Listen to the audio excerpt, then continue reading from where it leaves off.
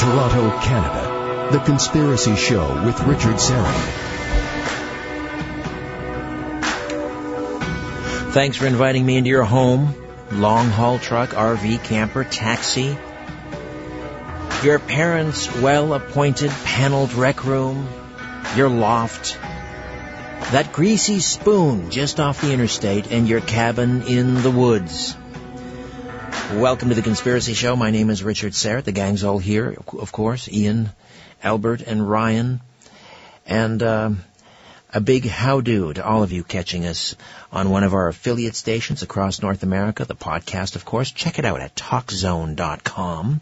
And, of course, those of you who take the show with you on your mobile devices with the Conspiracy Show app, how else do they listen? They can watch the live stream on YouTube. Please visit us on YouTube, and you can watch the radio. Imagine that. Isn't technology grand? You can watch the radio on YouTube, The Conspiracy Show with Richard Serra. Don't forget to hit the sub button. And a special louise to all of those loyal fans who join us every week without fail in the chat room, the live chat at YouTube. However, and wherever you're watching and listening, I bid thee the warmest of welcomes, and I thank you for your fine company. All right, we are going to delve into ET, UFO experiencers, and hypnosis, and how hypnosis can help alleged alien abductees.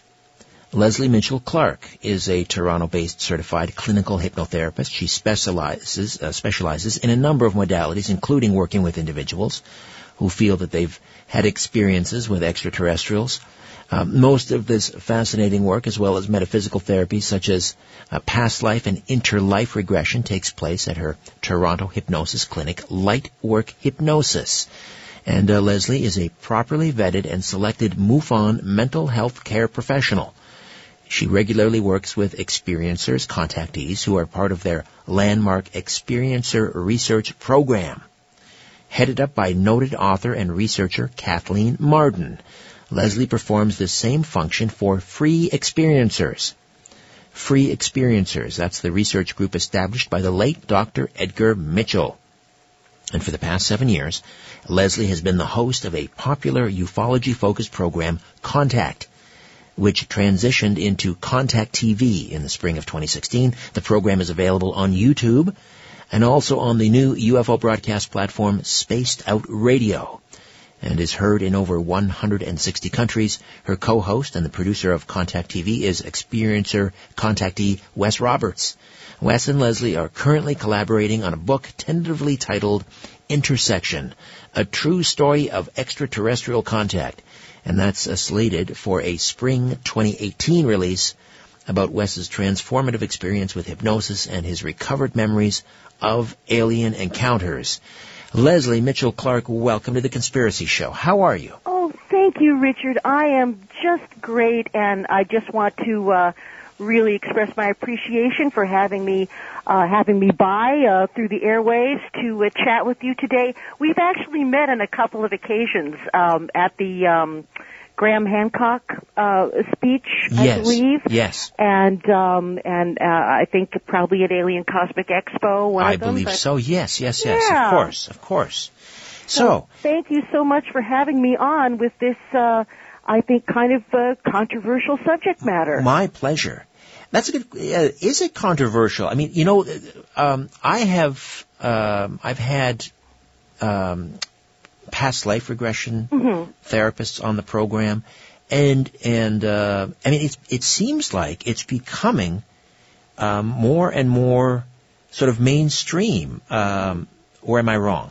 Well, I think the use of hypnosis in general is becoming, I would have to use the word validated by a lot of the technology we have, particularly with regards to the real-time mapping of the brain.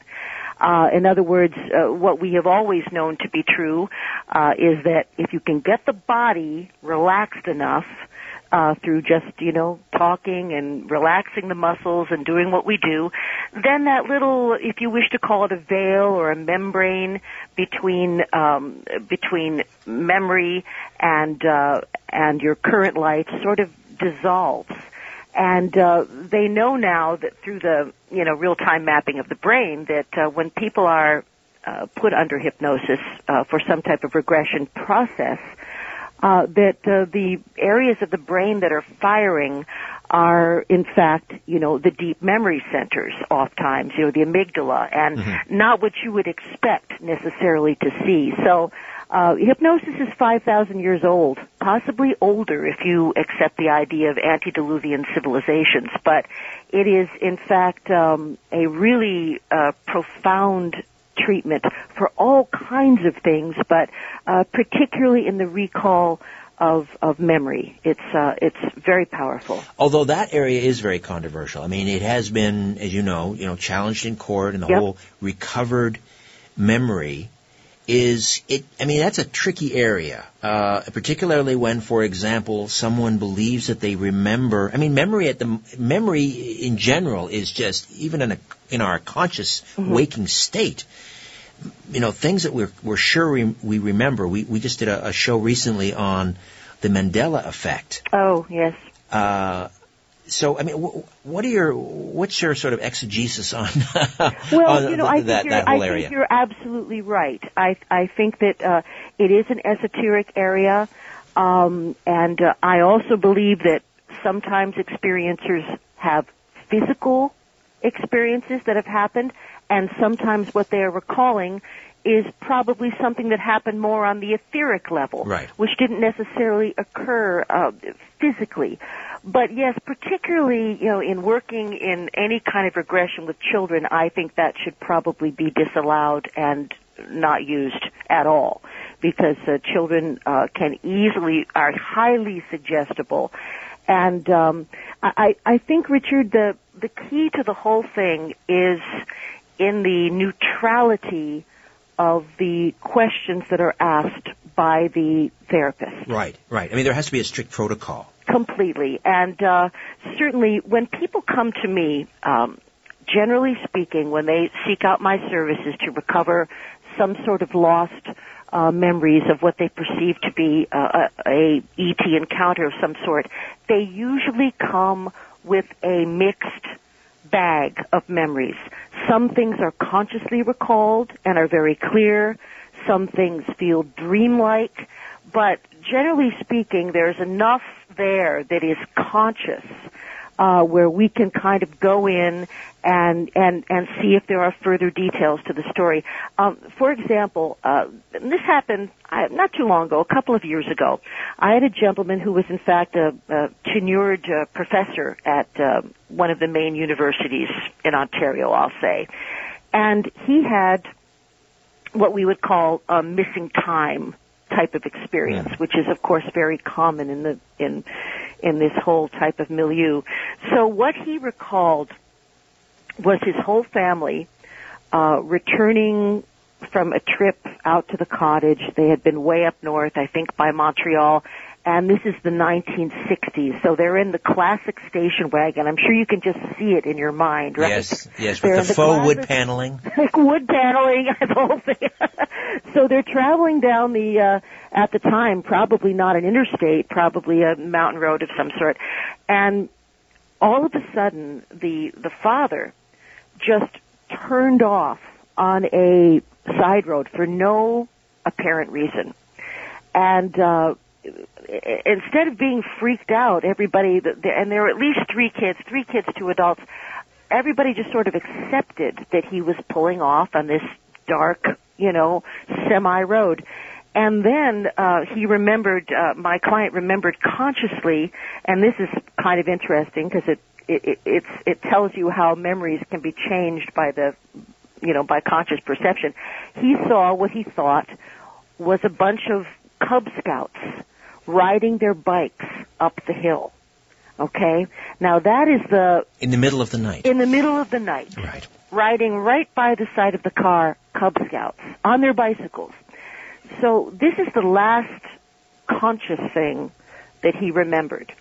The next conscious thing that he recalled is the family was sitting in the car. They were sitting in the car, and the car just seemed to start up on its own, I believe. And it was now getting light. and the father just turned around and drove back to the main road, and the family never discussed it, ever. And I think my client's shirt was on backwards, something like that. That's not unusual for that to occur. Now, for me to hear that really is highly suggestive that something occurred. There's a missing memory. There's a missing chunk. So I put the gentleman under hypnosis, and what he recalled was the following. First of all, he recalled that what was going by the car were not Boy Scouts on bicycles, but small ETs, what you would call small grays. Right. And a lot of times small grays seem to be facilitators. They're not necessarily the ones who want to talk to the individuals or examine them, but they're like facilitators.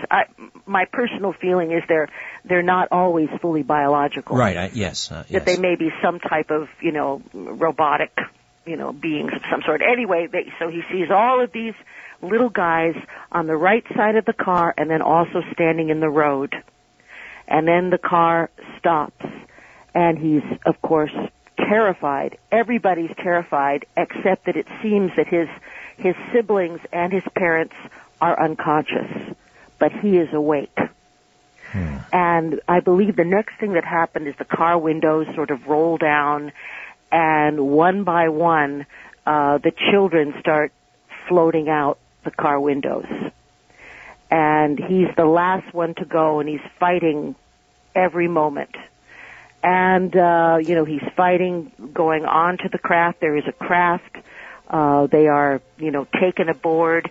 And from that point, it's a very familiar scenario, which you've heard a number of times.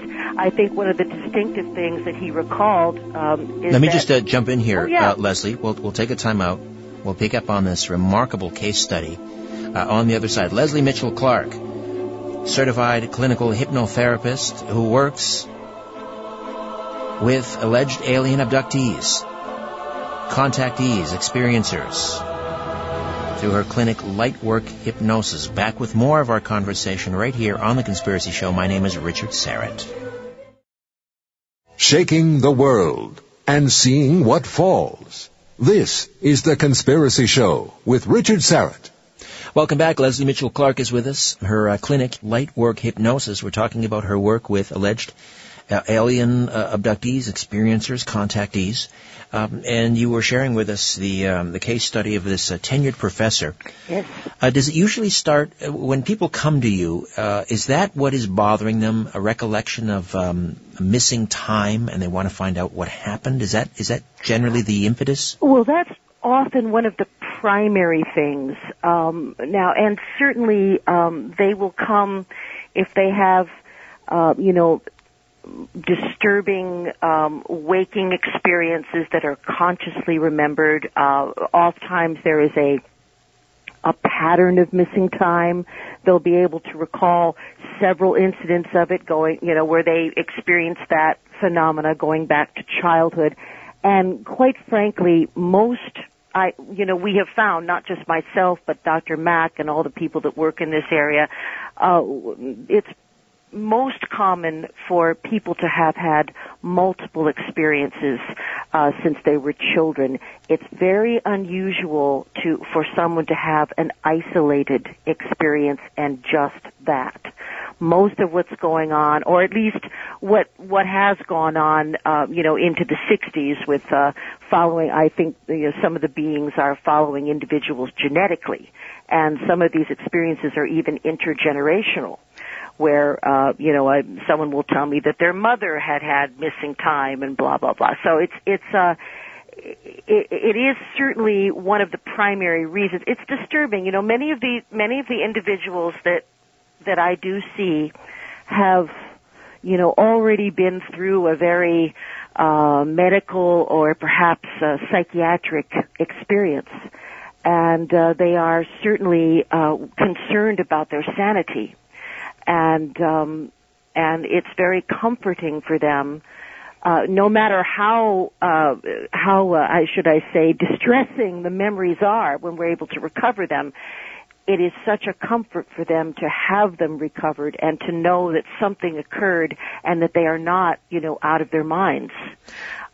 Most people kind of suffer in silence and carry it with them, and then there are experiencers who have been very damaged, I believe, by what's happened to them, and some of these poor people are really having a very difficult time functioning in life. Some of them are, on disability. They may be agoraphobic, have a lot of fears. So I also work with people. Well, actually, my whole purpose is not just to get information, but my purpose as someone in the healing professions is to help the individual integrate these experiences and continue on with a happy, fulfilling life, while at the same time accepting what they have been through or what they continue to go through. Were you interested in ufology first, or were you a hypnotherapist first? How did that work? Well, that's an interesting question, Richard. I have to say I've been interested in ufology all of my life. And, in fact, had some of my own experiences, some in the teenage years and such. And then, I was always drawn to working with, memory and the recovery of memory. Even as a hypnotherapist, it was something that I just seemed to have a affinity for. I think, I don't know, maybe it's because I'm a mom and I can put anybody to sleep. I don't know what it is, but I do seem to have a kind of a little skill at getting people into a deep trance. And we do tend to, when people are doing memory recovery, even if I'm helping them to find, a lost object or something like that, we do require a little bit of a deeper trance than, say, the kind of trance we put someone in for behavior modification, like quitting smoking or something of that nature. Right. Let me just go back to this case study, this tenured professor. Oh, yes. Who had the missing time. Seems to recall from childhood his father pulling off the road on a trip up to Montreal. Yep. And seeing what he thought initially or remembered were Boy Scouts. Yes.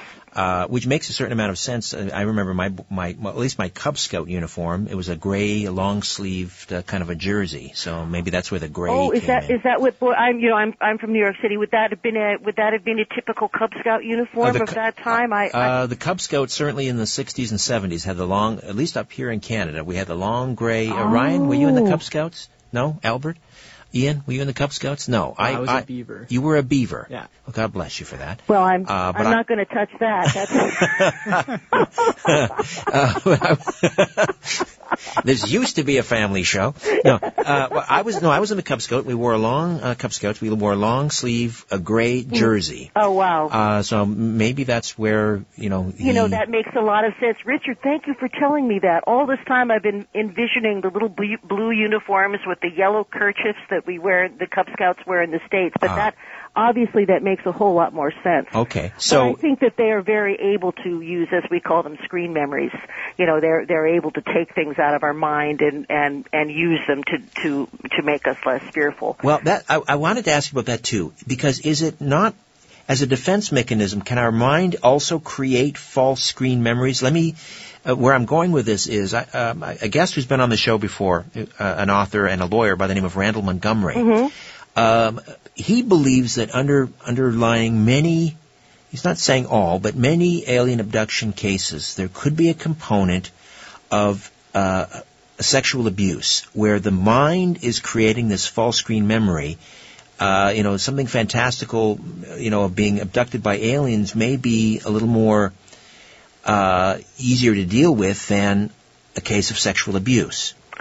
What are your thoughts on that? Well, there are people who have come to me believing that they have had abduction experiences, and we do come to find out that what we're really dealing with are, kind of disassociation, and as you say, the mind having created a more palatable or acceptable reality from the sexual abuse that occurred. Right. But I would have to say I think that occurrence is extremely small.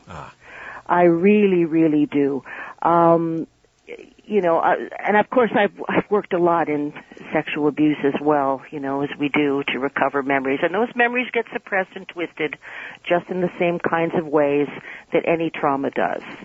So there is, I cannot argue with there is an element to that, but I certainly would not use a big, broad paintbrush there. I think it's something that does happen, but part of my job is to be able to recognize very quickly when I am dealing with a possible dissociative disorder, because by law, as a hypnotherapist, even though in the States I have psychology training and I'm a psychiatric technician, I am not by law allowed to work with anyone who is by diagnosis mentally ill. And so if someone has had hospitalizations and they have received a diagnosis of paranoid schizophrenia or bipolar disorder with depressive, so I really am not supposed to work with those people. So one of the things that I have to do in my intake, and this is true of course anyone that I work with, I have to ask a lot of detailed questions and find out about the psychological history of the person that I'm dealing with.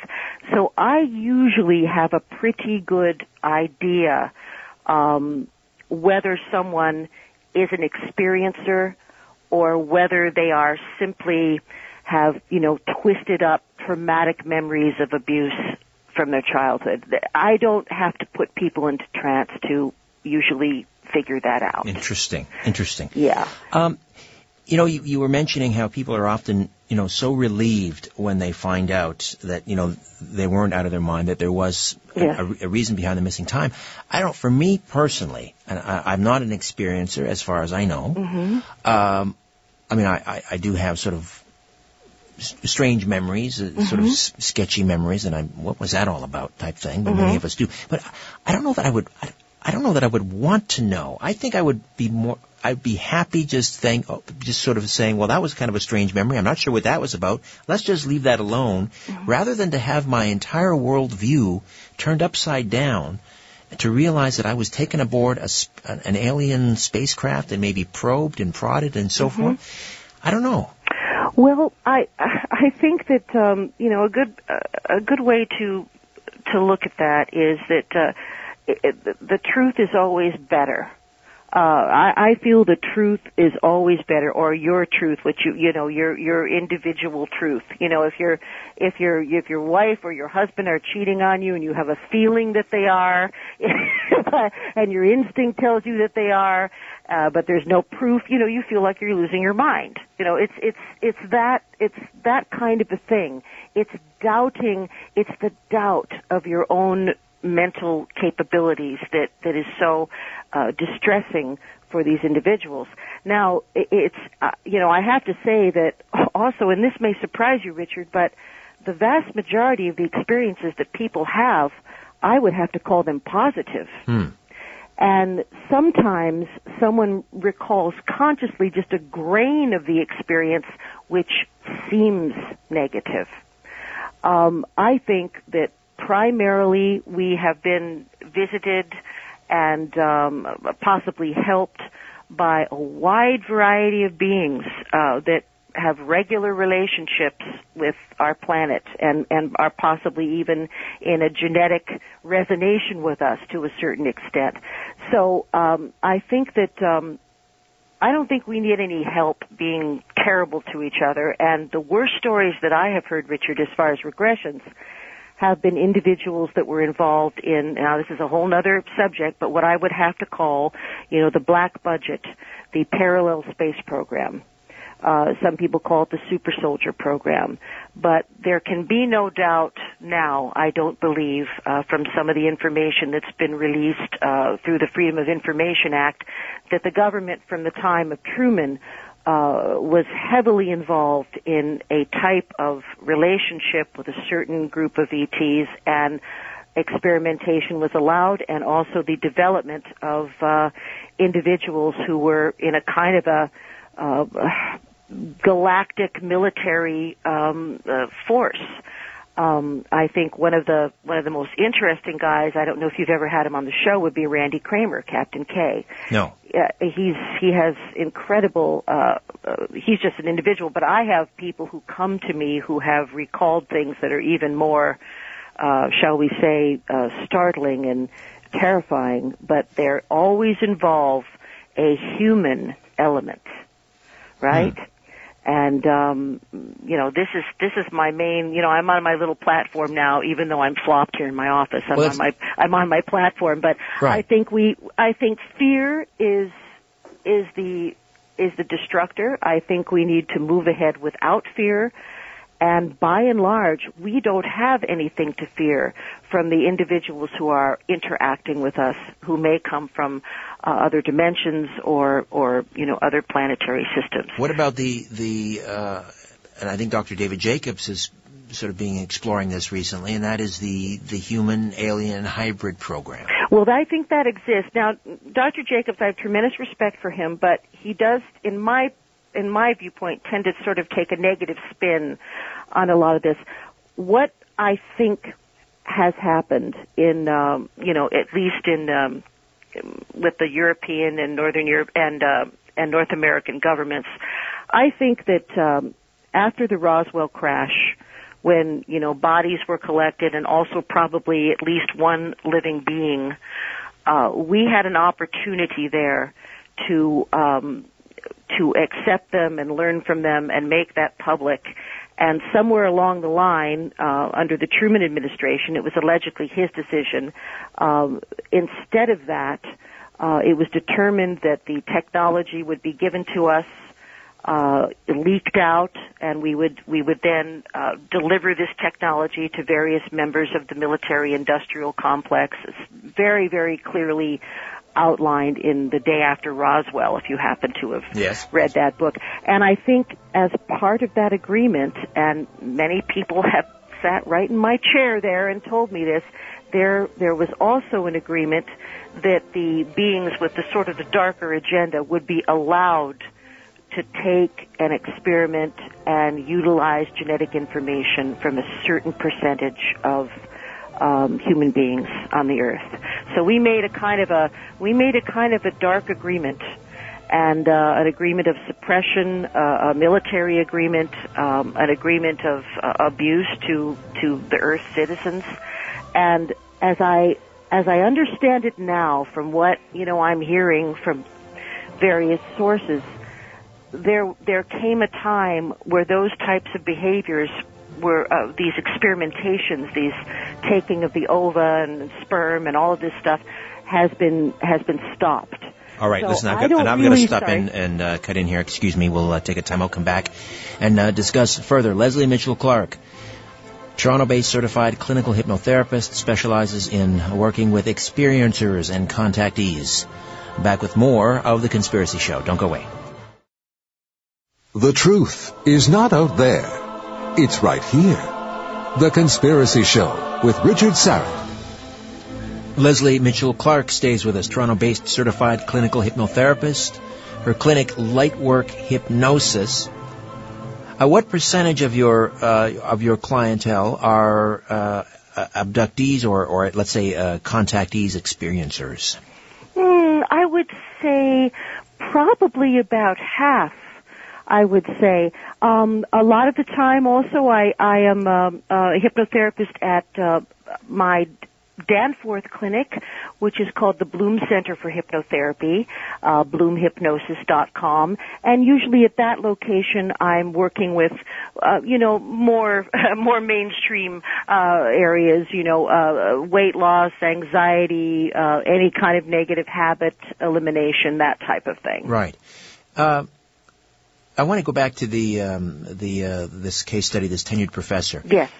Where we left off, he came to you because of some missing time. Yes. He remembered as a child a kind of a strange memory. His father drove off onto a side road for no explainable reason, and he remembered Boy Scouts in the middle of the night riding alongside of the car. Yes.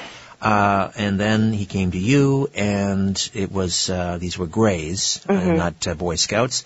He was taken aboard the craft, and that's kind of where we left off. Yes, and he was, unlike the rest of his family, his parents were conked out. I don't think his parents, they were interested in the parents.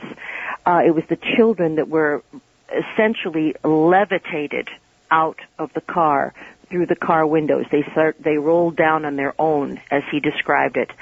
And when they did get into the craft, he recalled that he was taken, somehow, his clothes were taken off, and he was lying on a type of an examination table, and he could see there was another examination table very close to him, and his younger brother was on it. And that's when he became really upset, because he was afraid they were going to hurt his younger brother, and he was the eldest.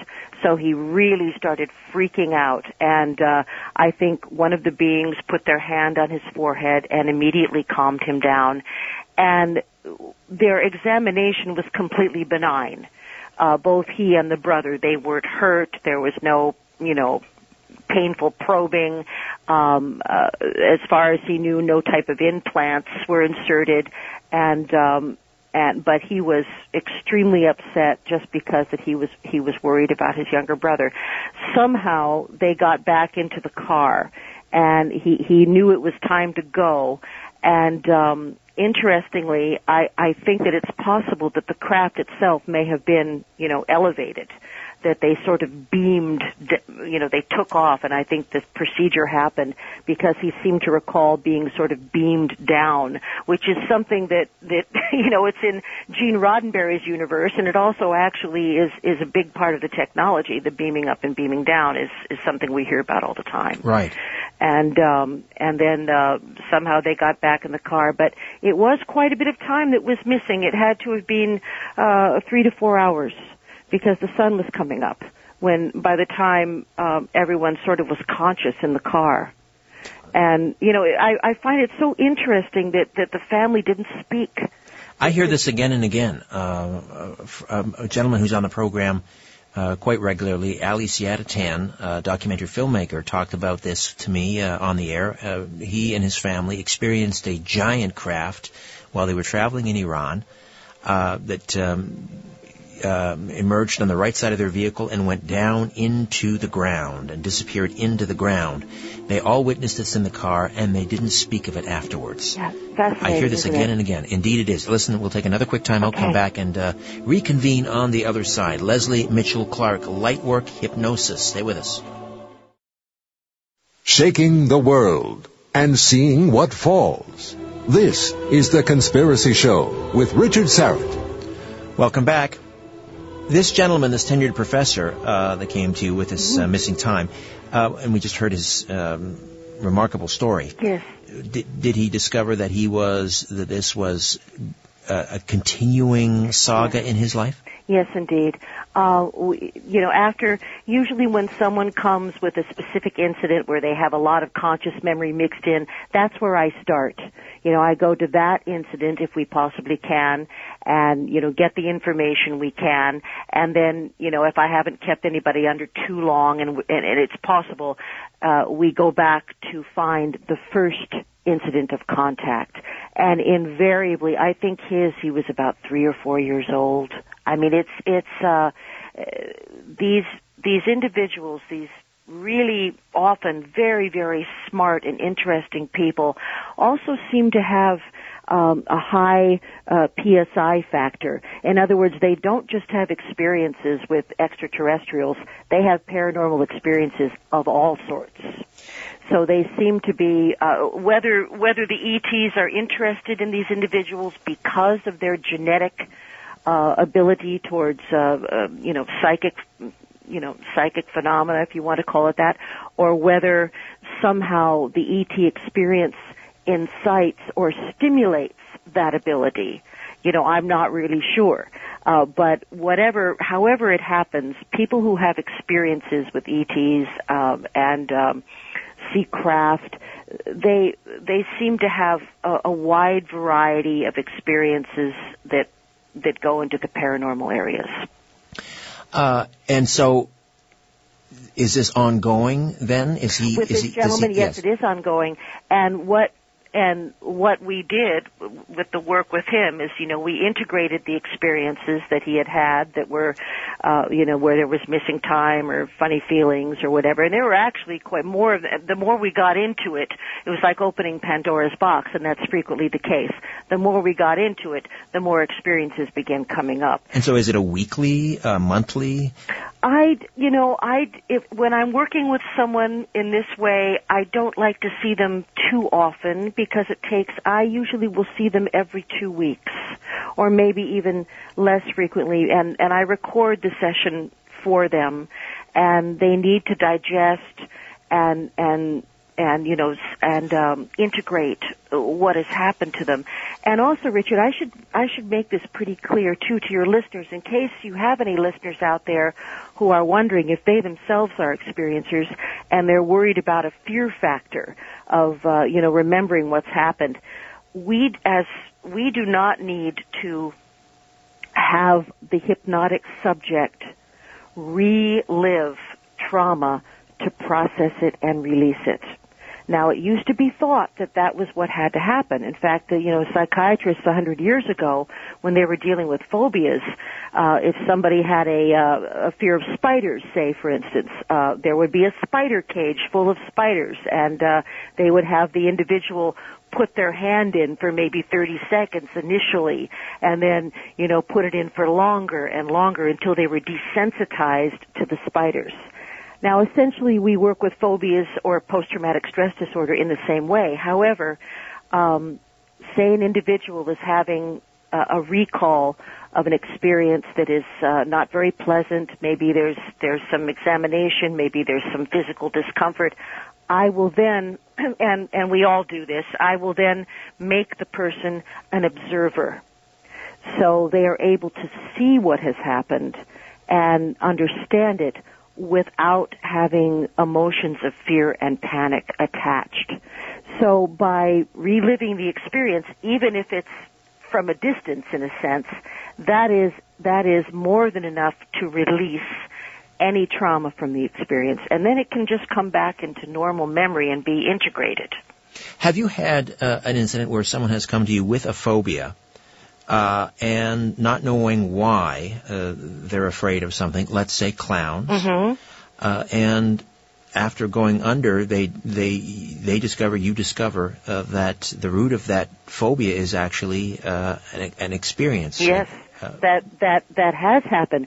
When someone comes with an inexplicable fear that doesn't seem to have a basis in any kind of experience that they can recall, I will sometimes do regression. And I'll tell you, I got a quick story for you about yes, please. Clownophobia, by the way. Fear of clowns is one of the top fears. Well, that's the reason I asked it. I heard there may be a connection between fear of clowns and alien abductions. Well, because I think I have heard a lot of stories where ETs in taking children for whatever reason, usually not a painful reason, but taking children, they seem to think that clowns are comforting and entertaining and will assume the guise of clowns. And it's kind of a misunderstanding. I mean, they don't know everything about us, that's for sure. But this one individual came to me at just exactly as you mentioned now, with a sort of a paralyzing fear of clowns. I mean, beyond what you would expect from a normal, healthy adult. And in the regression, we found that this individual had been taken in the middle of the night, floated right through a wall, and he was about 12. That age where the kids are starting to get a little surly, they just, fight, a little rebellious. I think he had been taken, we later found out many times before, but he was a cooperative child. Now he was kind of arrogant and bad. So he was floated through the wall and ended up in some location, obviously on the craft, and it seemed to have been constructed as a pediatrician's waiting room. And there were a whole number of other children, maybe 10 or 15 children in his age group, boys and girls. Some of them were completely turned off. They seemed to be asleep in their seats. And some of them were semi-conscious. Some of them were completely conscious, like my client.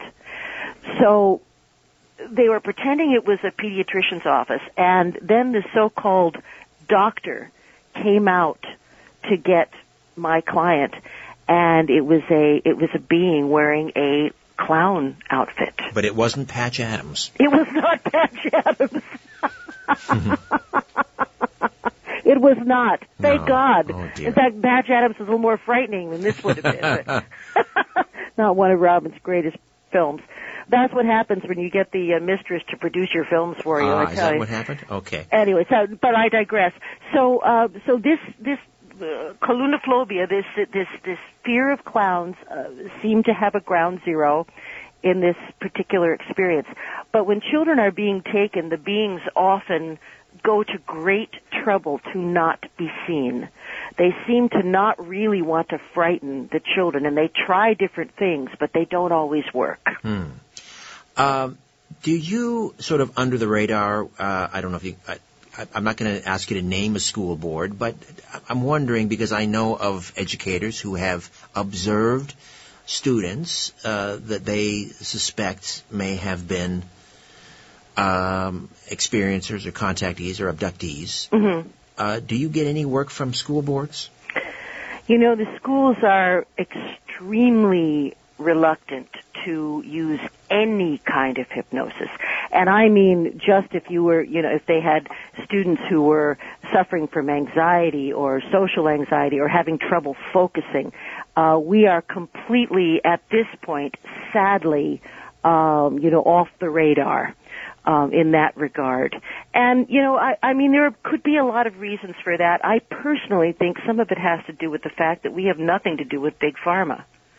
Not that I don't think there are appropriate uses for medications. I'm not anti-medication or anti-vaccine, but when someone comes to us, we're not going to prescribe, Effexor or Risperdal. I mean, we're not in that part of the business. So we're not legitimate, it seems. That seems to be kind of the thinking. But, I wish that we were able to. Now, sometimes in a private school or a dance school or an art school, I have gone in and done group hypnosis sessions for kids to help them deal with competition or to help them deal with their own stresses in school, and that's allowed privately. But as far as the public school system, I have yet to hear about any of my colleagues, being called in to consult on anything. We mentioned Dr. David Jacobs, and yes. You mentioned Dr. John Mack, and I believe both of those were sort of